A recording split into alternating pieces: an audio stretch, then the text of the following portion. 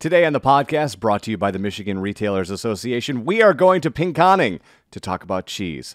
Brian Saha joins us as we talk about the Pinconning Cheese Company.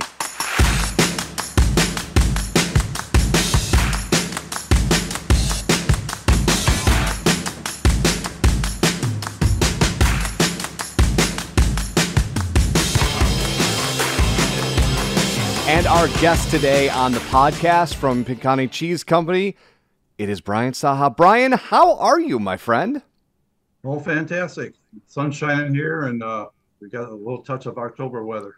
We do have a little touch of October weather right now as we are heading headlong into the holidays, and it is an absolute pleasure for me to spend a couple minutes, at least virtually, in the cheese capital of Michigan. And before I kind of talk about maybe ways in which we can understand entertaining better as we go through the end of the year, for people who maybe have not been to the cheese company, can you talk a little bit about what makes Pinconning Cheese Company so special and why people are driving to this mecca of cheese in the state of Michigan?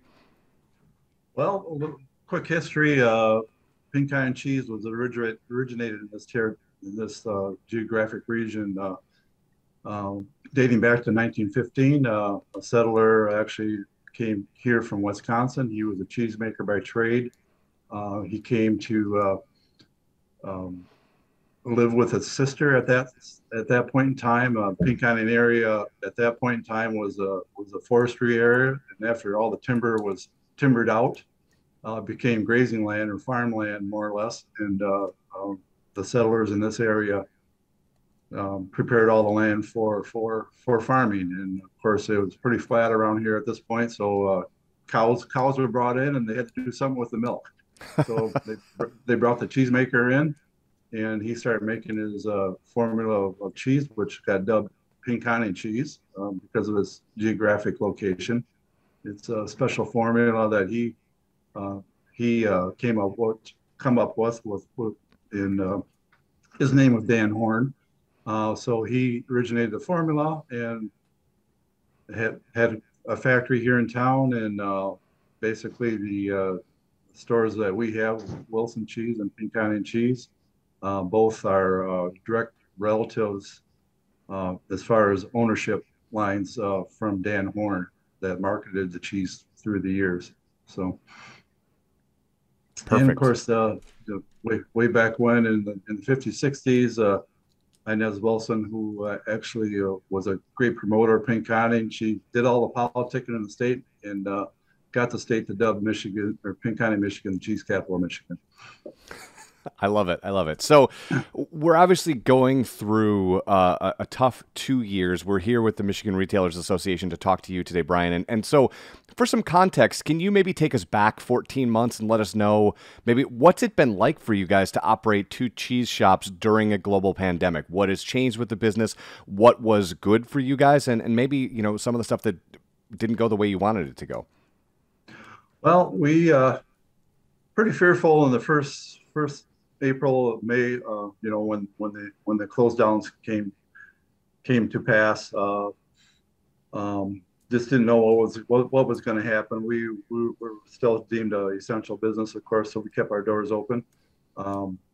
The traffic, of course, slowed down, and but then we started marketing our online sales, and our online sales really took off, which helped us through that hump.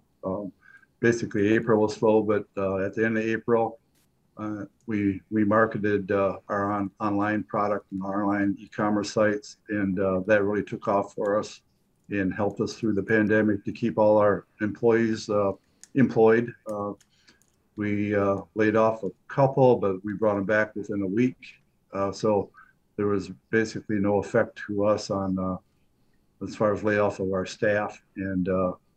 And once again, the online business really helped us out through that period of time, and has kept up through that period of time. So more or less, it brought people through our e-commerce store versus coming in through our physical store, which is great. And of course, when they travel up this way now, a lot of the Michiganders anyway, because we ship all over the nation, but they remember us, and they definitely stop in our store, because of they shopped online here and wanted to see the physical store also. So.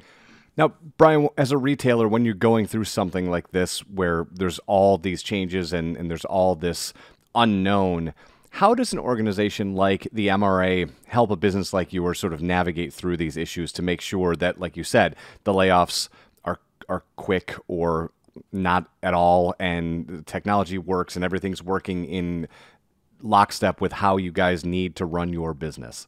Yeah. Well, the MRI was very good as a resource. I tap into them for the required forms, keep updated on the regulations. They were very, very, very good at shooting us out information, emails, to connect to the resources we need to keep up to date on, the CDC standards and the state of Michigan regulations, required reporting and signage, and from every aspect of keeping your doors open, they were very helpful and a great resource for us. All right, let's shift gears a little bit because, as I said at the top of this, we are headlong into holiday season, and between TikTok and Pinterest, there's a lot of cheese board or charcuterie board jealousy and trying to figure out how to make these beautiful boards and what should be on them and when you should serve them and proper temperatures and things like that. And we don't need to get so far into the weeds, but for those of us who want to step up our entertaining game when it comes to cheese and appetizers like that, Brian, what's a good way to start? When do we put them out? What temperature should they be at? That sort of thing. Depending on what type of container you have, cheese is best served at room temperature. So you want to bring your cheeses up to room temperature. Of course, you need to cover the cheese. So if you prepare a plate of slices or cubes, just make sure it's covered in saran wrap or some type of cap to keep it from the air get into, so the surface won't dry out.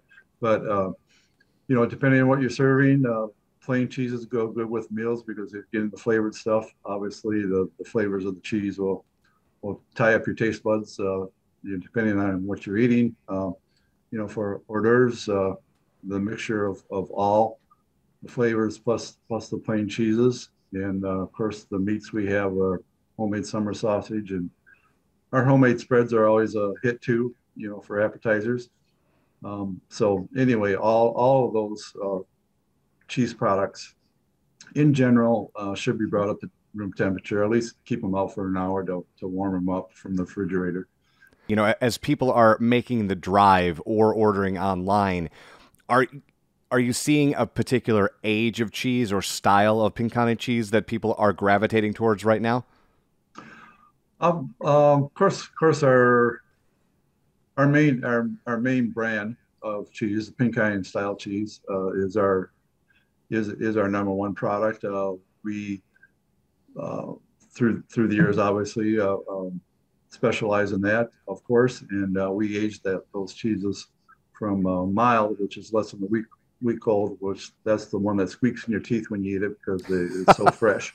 So people call that squeaky cheese.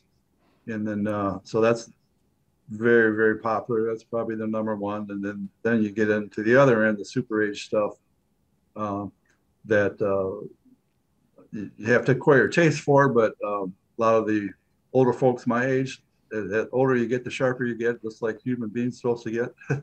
But cheeses act the same way. It gets very sharp, and sharper it is, more aftertaste, and certain reactions happen to the cheese where the salt content starts to crystallize in the cheese as it ages too. So you get that little crystal bite to it when you get up to the super age stuff, like over the 10-year-old stuff that we age. So our Pinkanis will age from actually super mild all the way up to close, 15 years old. So there's quite a range in sharpnesses.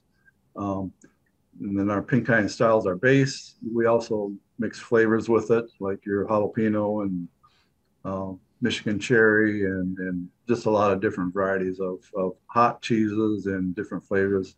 One of the other most quite popular ones is Morel Leeks. Actually a Colby that we add those products to and pump it out that way, produce it that way. So anyway, there's a lot of variations of plain cheese that you can get into with flavored stuff. So Brian, let's talk about you for a second. How do you find your, like, what is your story? How did you end up here? Well, I went to college and came out more or less. Well, hospital administration was my degree. Worked in that field for several years. I was per se born and raised in Pink County, so through high school and in college, I worked at one of these shops I eventually purchased and got some grooming through there, and I said that's a pretty neat business. And then also there was a cheese factory in town, which is now closed. It was a craft plant, and I worked there in the summer and actually assisted in making cheese. So I knew the process pretty well.